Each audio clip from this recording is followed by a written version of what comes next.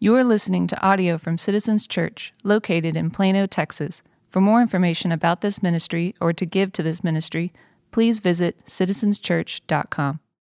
Amen. Thank you, Grace. You can have a seat. Good morning, church. If you got your Bibles, turn with me to 1 Thessalonians chapter 5. We'll be in verse 14 this morning as you're turning there. If you're new, welcome. We're so glad that you chose to worship with us at a time where it's really interesting to come to church. If you're watching online, welcome. My name is Jamin Roller. I'm one of the pastors here. I just want to reiterate a few things before we turn our attention to the text this morning that you heard. If you were here during the announcements, just want you to know we've got our Christmas Eve times coming. We are handing out, I think, a little card with those. You can register online. The times are 3, 5, and 7. Obviously, this year it'll be really important to register for that so that we can know who's coming and make sure we have enough space. Also want you to know that the Sunday after Christmas, the 27th, we will only have our 9 a.m. service. We won't have our 11:15, just our 9 a.m. service. And then when January comes, the first Sunday in January, we'll be back to normal. Well, that's not true. We'll be back to whatever this is. It's not normal. We are also trying to open up our elementary, and I know that this is preaching to the choir because I look around and half the room's the blue shirts who just served in our elementary and preschool ministry, but we're trying to open that ministry back up at the 11:15 service, at this service. Right now, we're unable to do that because of volunteers. If we're going to be able to open that back up in January, which would be a huge help, it would allow us to serve our church, both our kiddos and our families. If we're going to be able to do that, we need a lot more volunteers to respond. And so if you are able, willing, have questions, you can reach out to me or one of our Next Gen staff. 1 Thessalonians chapter 5, verse 14. This is Advent. It's Advent season. You can see the trees behind me, see the God with us on stage. Most of you, if you've been coming to our church for any length of time, you know that this is what we do around this time of year. And typically what I'll say is I'll say something like turn to Matthew chapter 1 or turn to Isaiah, or we'll look at a traditional Christmas passage, right? Like, for unto us a child is born, or unto us a son is given, something like that. And we're not doing that this Advent. We're not doing that this morning and the next 2 Sundays. We won't be in a traditional Christmas passage. We're going to be in 1 Thessalonians 5:14, which, even though it's not a Christmas passage, hear me, it is an Advent passage.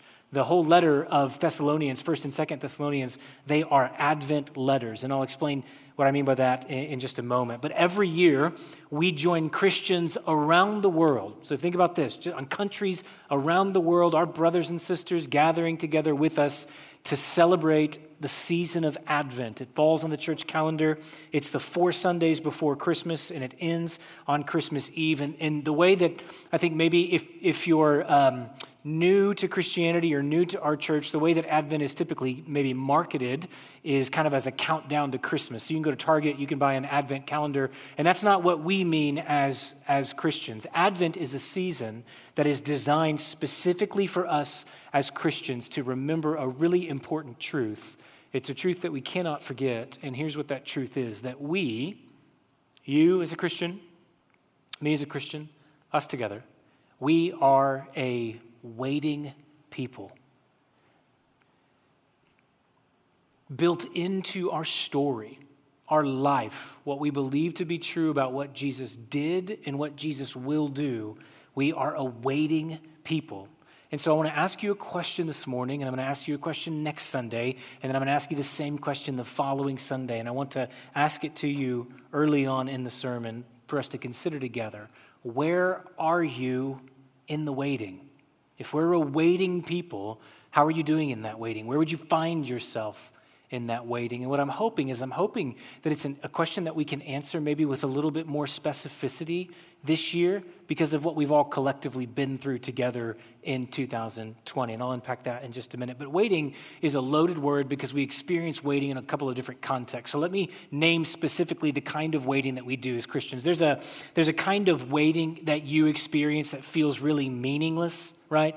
Like if you're waiting way too long for your food to come to the table at a restaurant, right? That there's a frustration that builds with that kind of waiting. Or if you're waiting in traffic, it just feels like there's no purpose to the waiting. If you're waiting at the DMV, right, and you're surrounded by these reminders that you're not in control, and sometimes People maybe aren't good at their jobs, right? And that kind of waiting is really frustrating because it feels meaningless. There's also a kind of waiting that is filled with anxiety because there's an uncertainty to the waiting, right? Like if you've ever waited to find out if you got the job, there's an anxiety to that because you're not sure what the outcome's going to be. Have you had a COVID test yet? Anybody?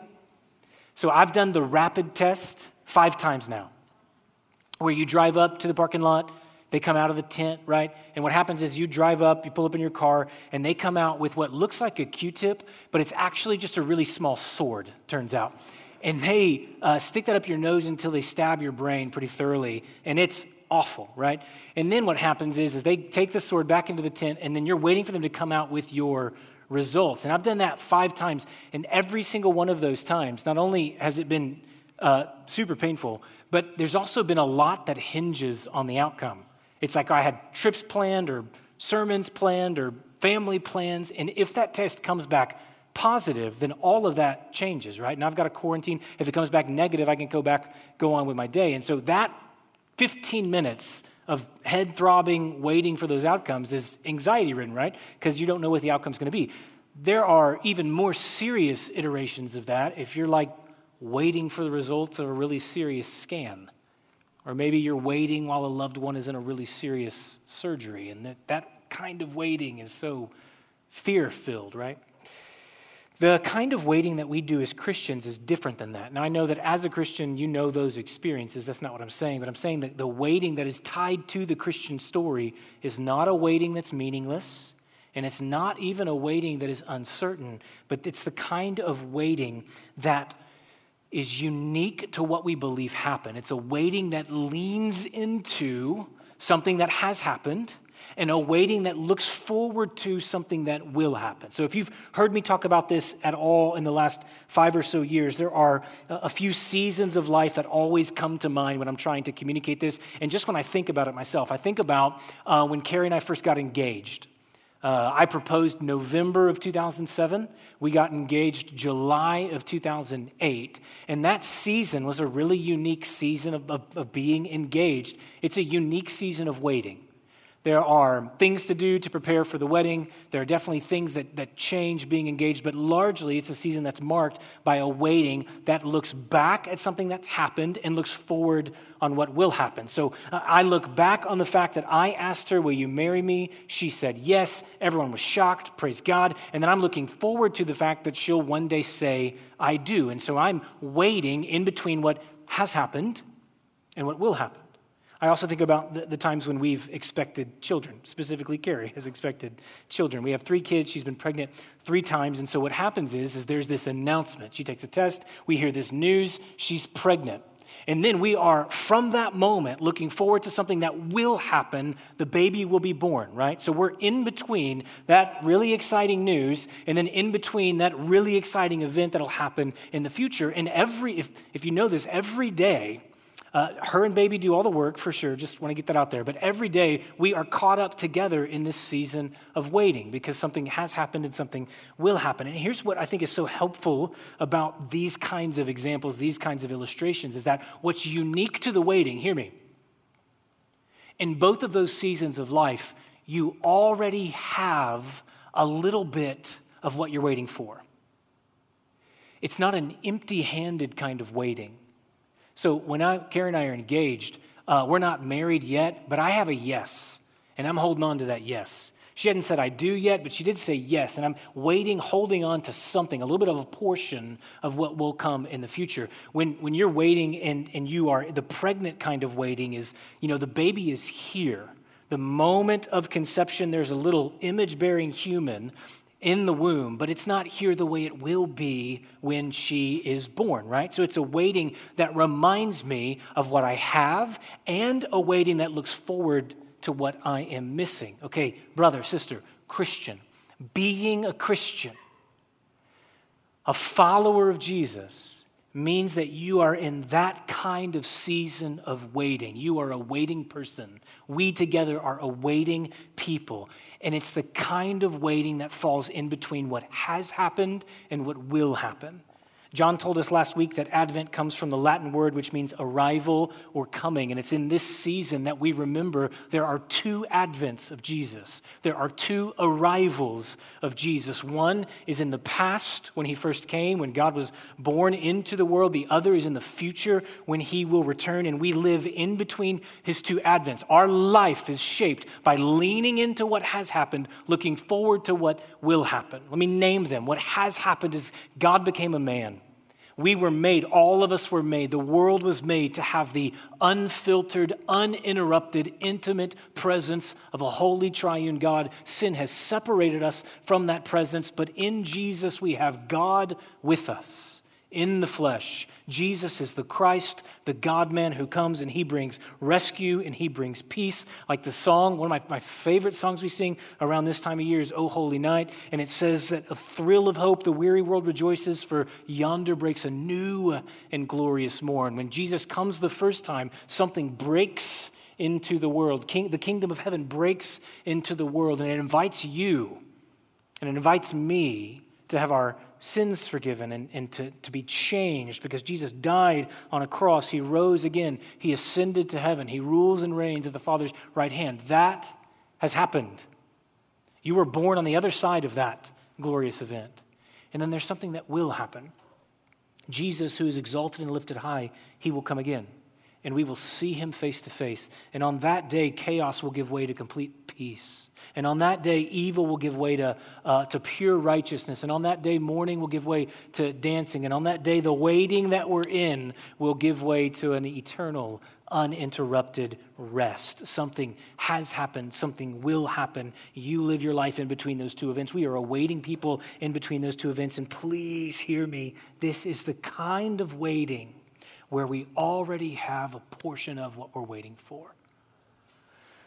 What I have, what you have, is salvation. You're right with God right now because of Jesus. Your sins have been forgiven. And the Bible says that I'm buried with Christ, I'm raised with him, and I have a Lord, and you have a community that won't fade because we belong to a God who will never fail. And we have answers to life's most important questions of why are we here and why does life hurt the way that it hurts? Most of all, we have hope that it won't be like this forever, and we have love, that we are loved right now, forgiven and accepted by God through Jesus, and we have this purpose of enjoying God and loving others and making disciples while we wait. But we're missing so much.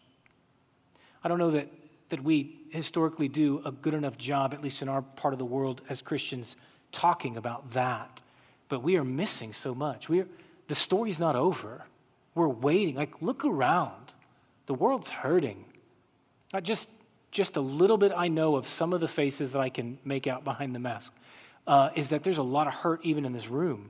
Hurt that you're experiencing yourself, hurt, brokenness that's connected to you through a family member, or just how this last year especially has kind of whittled you down to just feeling overwhelmed and a little bit thin. And that's because the story's not over. There's so much that we're missing. Peace in all of its fullness. We have a portion of what we're waiting for, but we can look around and we can see all of the ways that the world is still reeling because Jesus has tarried. He's not returned yet. And so we find ourselves holding on to what we've got and waiting for the rest. We find ourselves, if you will, holding on to the yes, waiting for the I do. And the question I have for you this morning, in the next few weeks, where are you in it? If we're awaiting people, how has the waiting affected you? Where are you in the waiting? And here's what we're going to do. 1 Thessalonians 5:14 is going to be our guide in answering that question. 1 Thessalonians 5:14 is going to allow us to get maybe specific with our answers. And namely, it's going to ask us three questions. One this morning, one next Sunday, and one the following. It's going to ask, are you idle? Are you discouraged?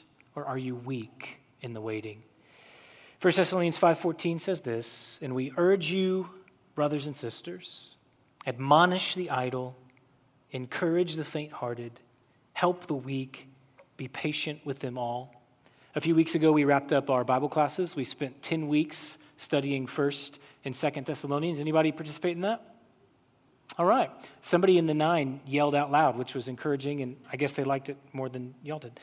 So a few weeks ago, we wrapped up that study, and one of the major themes of the 2 letters to the church in Thessalonica, if not the major theme, is the advent of Jesus. Paul writes to them and says, look, something has happened and something will happen, and it's a really important message for them because, especially if you're part of the study, you know all this, but that church had been through so much. The gospel had come to Thessalonica, and it immediately was met with this wonderful reception from all those that followed Jesus, and at the same time was met with this intense oppression and persecution. The reason Paul has to write them a letter is because he couldn't stay there and stay alive at the same time. He had to flee for his life. He writes a letter back to them to check on them, to encourage them, and so much of that letter is filled with him telling a suffering people, remember what has happened, remember what will happen, and namely, would you fix your eyes on what he calls the day of the Lord, the advent of Jesus, the return, the second coming of Jesus the Christ. And then at the end of chapter 4, beginning of chapter 5, he describes what it looks like to wait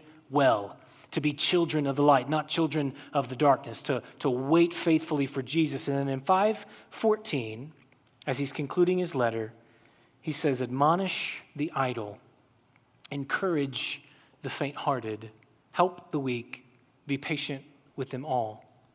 And what we get a hint of, what this tells us, is that for a waiting people, for some in this church, the waiting wasn't going very well. The Jesus followers in Thessalonica, something had happened and something would happen, but in between what had happened and what will happen in their present, people died, people suffered, they were oppressed, people lost jobs, people lost relationships, some of them left the faith, some were overcome by sin, some were not waiting well. And so it's so pronounced in the church that he takes time in this letter to name them. He offers these 3 kind of one-word profiles of some in the church: the idle, the discouraged, and the weak. The idle are the undisciplined, the distracted. The faint-hearted are those who are discouraged. They've been whittled away. The weak are those who are doubting. They're looking and they're saying, man, do I even believe this anymore? They become weak of faith. And here's why. Because it's not easy to be a Christian in the waiting. In Thessalonica, they were in circumstances that magnified the parts of the waiting that were most difficult. They were in these circumstances where everywhere you looked, you saw signs, maybe even more signs that Jesus hasn't come back yet than you saw signs that he came the first time. And so what happened is that they, as the waiting was magnified, they began to drift. They began to wait in ways that were less than faithful. And look, as we walked through, here's how we got here this morning. As I walked through this study with the men's class, over and again, week in and week out, it just felt really familiar, friends. Reading a letter written to people who were in a difficult circumstance while we have been in a difficult circumstance. Different circumstances, but look, 2020 has been this two-sided coin of difficulty and controversy. And anywhere you look, there's either difficulty or controversy, or maybe you see both of them at the same time. And what that means is that in 2020, for many of us, what's been magnified are the parts of the waiting that are most difficult. And in that, there is the risk. When the waiting is most heavy, the risk is that faithfulness gives way to either idleness, or it gives way to discouragement, or it gives way to weak, doubting, questioning, do I even believe any of this? And so what we know as Christians is that there's a story underneath the story of 2020. Like, pandemics happen because the world is waiting for healing that will only come when Jesus comes back. There's conflict and disagreement and polarization because the world will continue to be divided until Jesus brings the peace that he'll bring only in fullness when he returns. And yet, that doesn't protect us as Christians from feeling the weight of some of that difficulty. And what I'm wondering if in that groaning, in that longing, it has us maybe more able to honestly assess where we are, to honestly give an account, finding ourselves situated in between the two advents. And so a few months ago when I was teaching specifically this verse to our men's class, I was just struck by how familiar these 3 words felt. Admonish the idle, encourage the faint-hearted, help the weak. And I thought, idle, there's been a lot of that in my heart. Faint-hearted, there's been a lot of that. Weak, There's been a lot of that. And so it put words to these things that I've experienced, especially this year. And not just I've experienced personally, if I can be candid, it put words to things that I've just seen in us, in our local body, this local community of faith. I have seen us be idle. I have seen us be discouraged. I have seen us be weak. Where are you in the waiting? In between the advents of Jesus, maybe the past several months have drawn out in you, and one of these words might be the most honest answer to that question. The word I wonder if you'll consider this morning in the 10 minutes that we've got left. Are you idle? Has the waiting, especially as it's been magnified, has it revealed a level of distraction in you? Here's what that means. The word idle that Paul uses here is used nowhere else in the New Testament, which is unhelpful because that means there's a lot of ideas as to what it means, right? But the word is used in other Greek writing to describe a soldier who has fallen out of line or a soldier who has fallen out of rank. So there's something disordered about their life. Paul talks at the end of chapter 4 about and encourages Christians to lead a quiet life and to take responsibility for their own life and to take responsibility for their own relationship with the Lord. And so here's what I believe is a fair explanation of who the idle are. The idea is that in between Jesus' first and second coming, there are things that you, Christian, there are things that are to mark your life, and there are things that are to mark my life, things that are expected because of what has happened and what will happen. And so for any Christian, someone could peer into your life and say, hey, tell me about this. Tell me about your prayers. Why do you pray? Or tell me about, your community group. Why are you involved in that? And what you could say is, well, because something has happened and something will happen. There are things that are a part of your life, and those things are a part of your life because of the story that you belong to, because your life is situated between the two advents of Jesus. It's like this. When Carrie and I were engaged, I worked 3 jobs. I worked part-time at a church. I worked at Texas Roadhouse waiting tables. Anybody? It's great. And then I worked full-time at Criswell College where I attended school. And if you were to ask me, Jamin, why are you working 3 jobs? Here's my answer. Because something has happened and something will happen. I proposed and she said yes. And what will happen is she'll say, I do. And there's this thing that neither of us have that both of us need, and it's called money.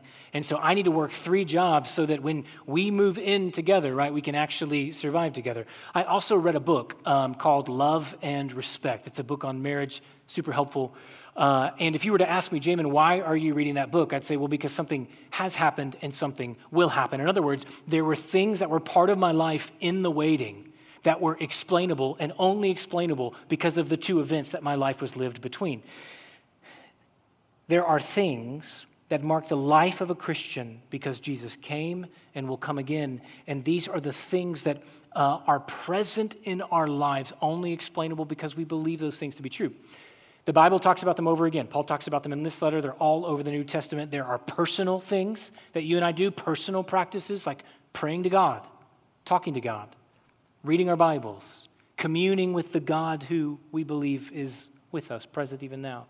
There are things we do in our communities, confession, bearing one another's burdens, loving one another, studying the Bible together in community, looking for injustices around us that we can meet with the truth and hope of the kingdom, right? There are things that we do corporately together. You're doing one of them right now. Well done. Church together, where we're hearing God's word taught together, and we're take communion together here in 10 minutes or so, and we sing songs together. These are things that mark the life of a Christian because we live in between Jesus' first and second coming. Now, we don't do these things to become Christians. We do these things because we are Christians. We don't do these, hear me, if this is all you tune in for, we don't do these things to earn God's love. God has placed his irrevocable love on us, and Jesus meets us right where we are. We do these things as a response to God's love because of what has happened and what will happen. The idle are those who have neglected these things. The idle are those, the distracted are those who don't have these practices as part of their life at all. Like the guy who gets engaged and nothing about his life changed. There's nothing about his life that you could look to and say, oh, he must be engaged right now because he's doing these things. That's who the idle are. It's the Christian who is Christian maybe in confession, but not in practice, right?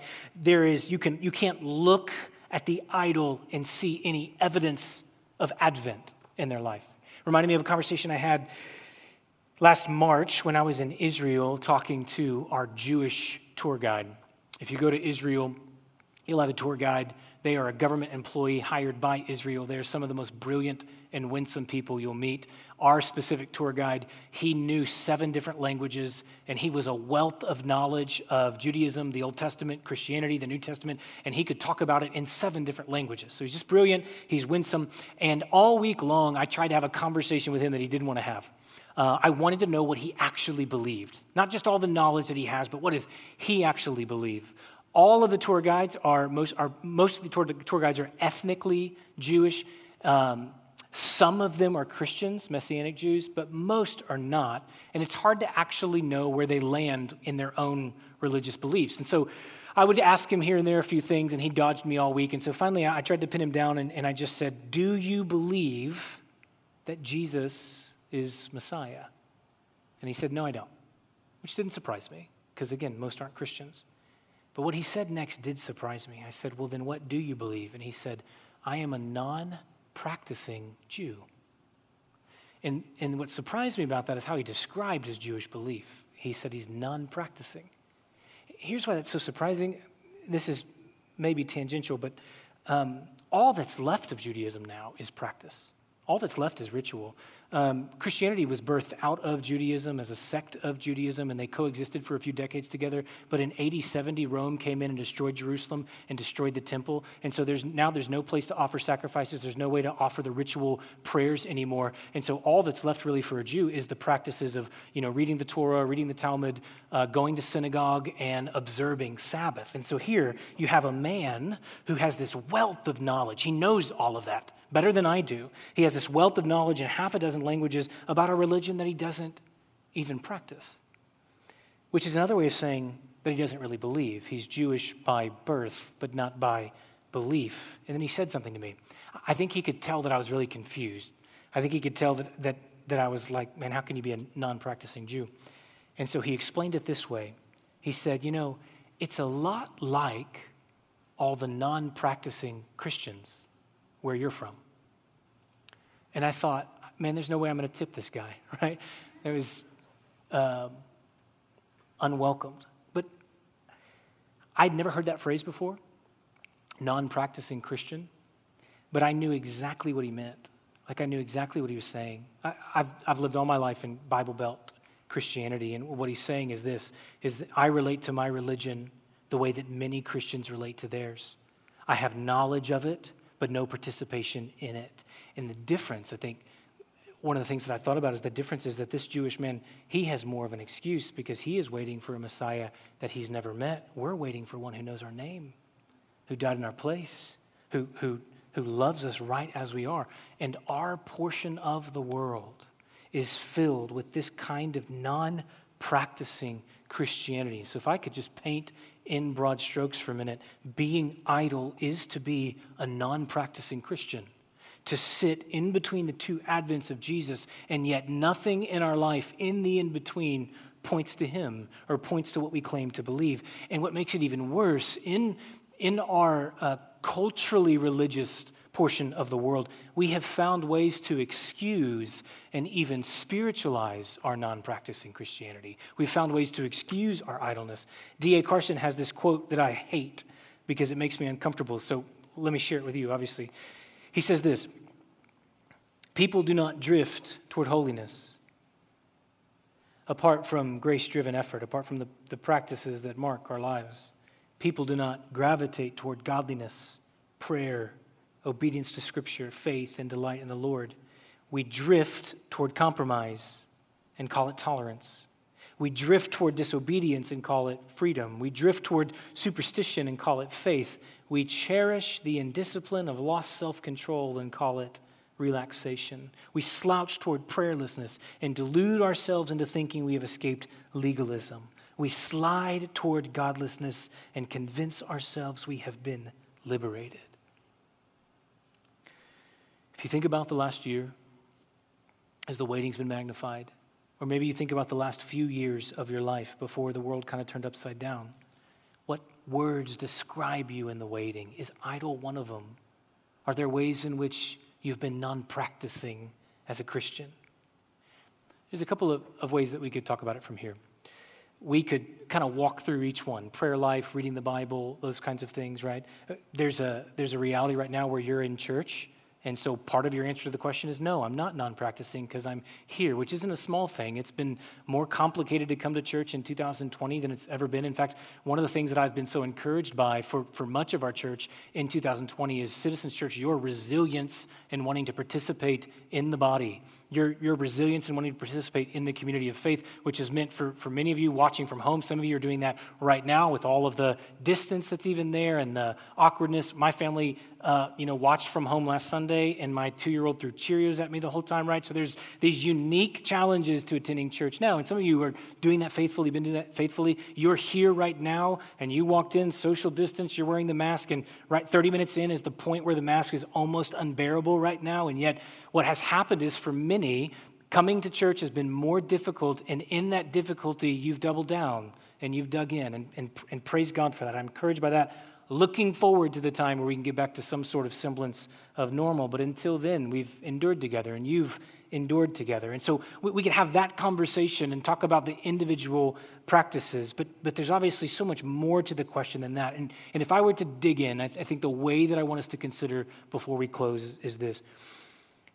Are your days filled with the disciplines that remind you and reveal to others what has happened and what will happen? If you listen to the Christmas story, and if you pay attention to the characters that make their way into the Christmas story, you've got two categories of people. And by the Christmas story, I mean Jesus. He's born. His birth story, Mary, Joseph, nativity, all that. You've got two categories of people. You have those who were ready for him to come, and then you have those who missed it. You have this whole category of people who miss what's happening. They feel threatened by what's happening. Overall, they are idle. They belong to the people of God, and yet one way or another, they had stopped waiting for God. They were distracted by something. Idleness is not just us being lazy. Idleness could be us being busy about things that don't matter most. And so you have people who miss the joy, they miss the announcement, they miss the presence of God in the person of Jesus. Then you have those who rejoice and who weep with gladness and whose hearts are filled because they had not stopped looking for him. They had not stopped longing for him. God has made his promises that he will come, and they held on to those promises, and their lives were filled with the kinds of practices and waiting and discipline which were looking for God to be the promise keeper, looking for God to fulfill the promises that he has made. One of my favorite examples is a prophetess named Anna. We hear about her in Luke chapter 2. She has this difficult life. She was married as a teenager, probably 16 or 17 years old. She was married 7 years, and then in her early 20s, her husband dies, and now she's 84. So she's been a widow for 60 years, and it says this about Anna. There's also prophet Anna, the daughter of Penuel of the tribe of Asher. She was very old. She had lived with her husband 7 years after her marriage, and then was a widow until she was 84. Here's what she did with her 60 years. She never left the temple, but worshiped night and day, fasting and praying. She had aligned her life with the promises of God. She had disciplined her life in hopeful expectation for God to fulfill his promises. And here's what she got because of it. Verse 30, coming up to them at that very moment, she gave thanks to God, spoke about the child of all who were looking to the redemption of Jerusalem. She got to meet Jesus. She got to see him. And so her story is tragedy hit her life. She has 60 years, and every year was a faithful year after a faithful year after a faithful year of orienting her life around her prayers to God in the temple. And what happens is Jesus' mom and dad don't go to the temple to see her. She gets to see Jesus because her life was already aligned in the place where God would work. She had disciplined her life. She had filled her days remembering the story of God, trusting the character of God, and what she got was the joy of longing satisfied in the face of the God-man Jesus, and that is a joy she would have missed had she been idle. Eugene Peterson has this way of describing the Christian life. It's not these flashes of quick sanctification. It's not these mountaintop moments where you just become all the things that you want to become as a Christian. Instead, he says Christianity is about a long obedience in the same direction. Not perfection, there's room for failure, but living this life where I have oriented my life around the story I believe in such a way.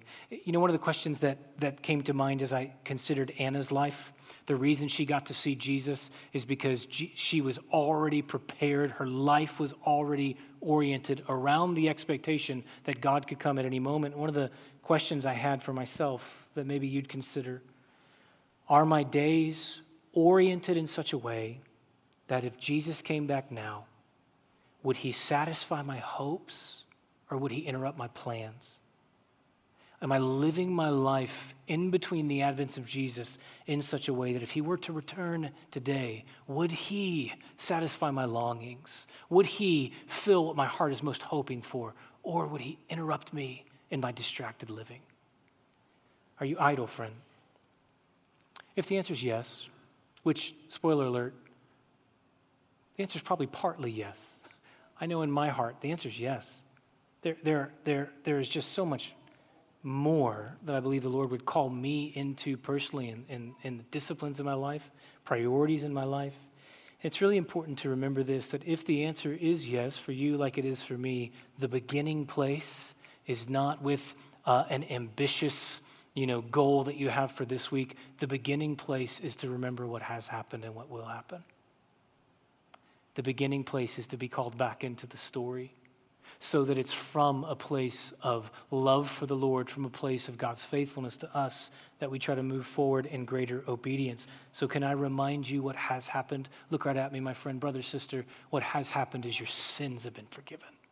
God became a man. He lived a perfect life. He brought peace, love wherever he went. And then his perfect life is laid down on a cross so that you can be lifted out of all of your shame. You can be lifted out of all of your guilt, and you can have an irrevocable present relationship with the triune God who made you for himself, and nothing can separate you from that. That has happened. You're given a purpose, and you have God's pleasure on your life right now. And what will happen is Jesus will come again, and war will give way to peace, and doubt to certainty, and you will see your Savior face to face. The one who knows everything about you right now and loves you still will wrap his arms around you, and every ounce of waiting, every ounce of faithfulness, every prayer you offer, every passage you read will be found as worth it in that moment. What has happened, what will happen, remember that, and then to shake off the idleness that marks so much of the way that we practice Christianity, would we fill our lives and our days with what helps us to wait well as those who are not waiting empty-handed. Maybe we could do a little bit of that together right now. Would you pray with me? Bow your head, close your eyes. And what I'm going to ask you to do in this moment is to not just be a hearer of the word, but would you be a doer of the word in this moment? And I'm going to ask you to pray to God.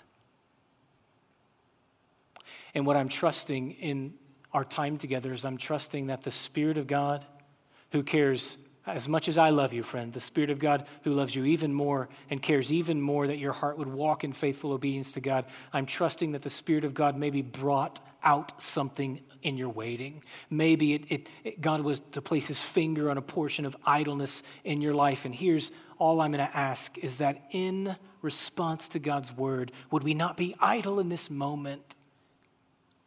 But would you turn whatever God has done in your heart in these past 30 minutes, would you turn that into a prayer? Take a moment to offer it to God, to have a conversation with him.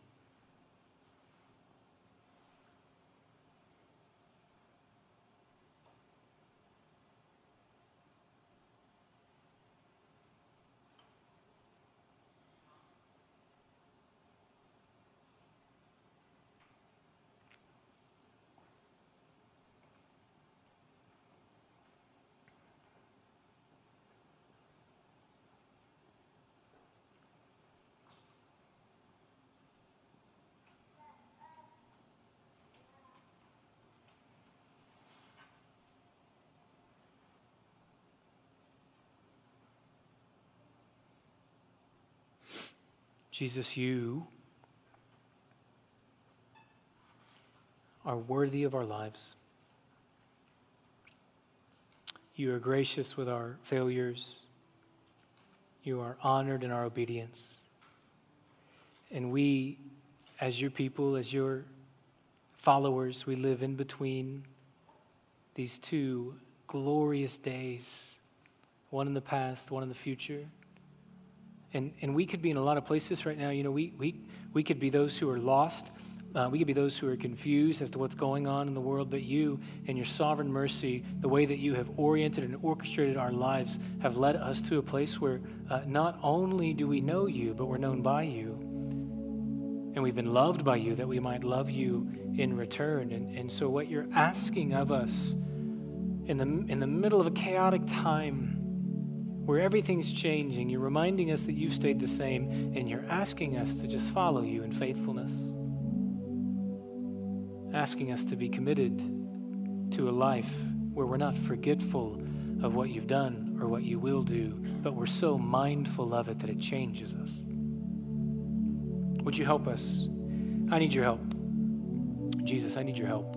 Holy Spirit, I need your help to surround, Lord, where I would want to lean into distraction or coping or forgetfulness. I need your help to stir me to faithfulness. Would you help us to stir us to faithfulness, that the eulogy that we would be most proud of is the Anna eulogy, that they every day, day in and day out, set their face towards the Lord, waiting for you to meet us. May it be so. We love you and we thank you. Amen.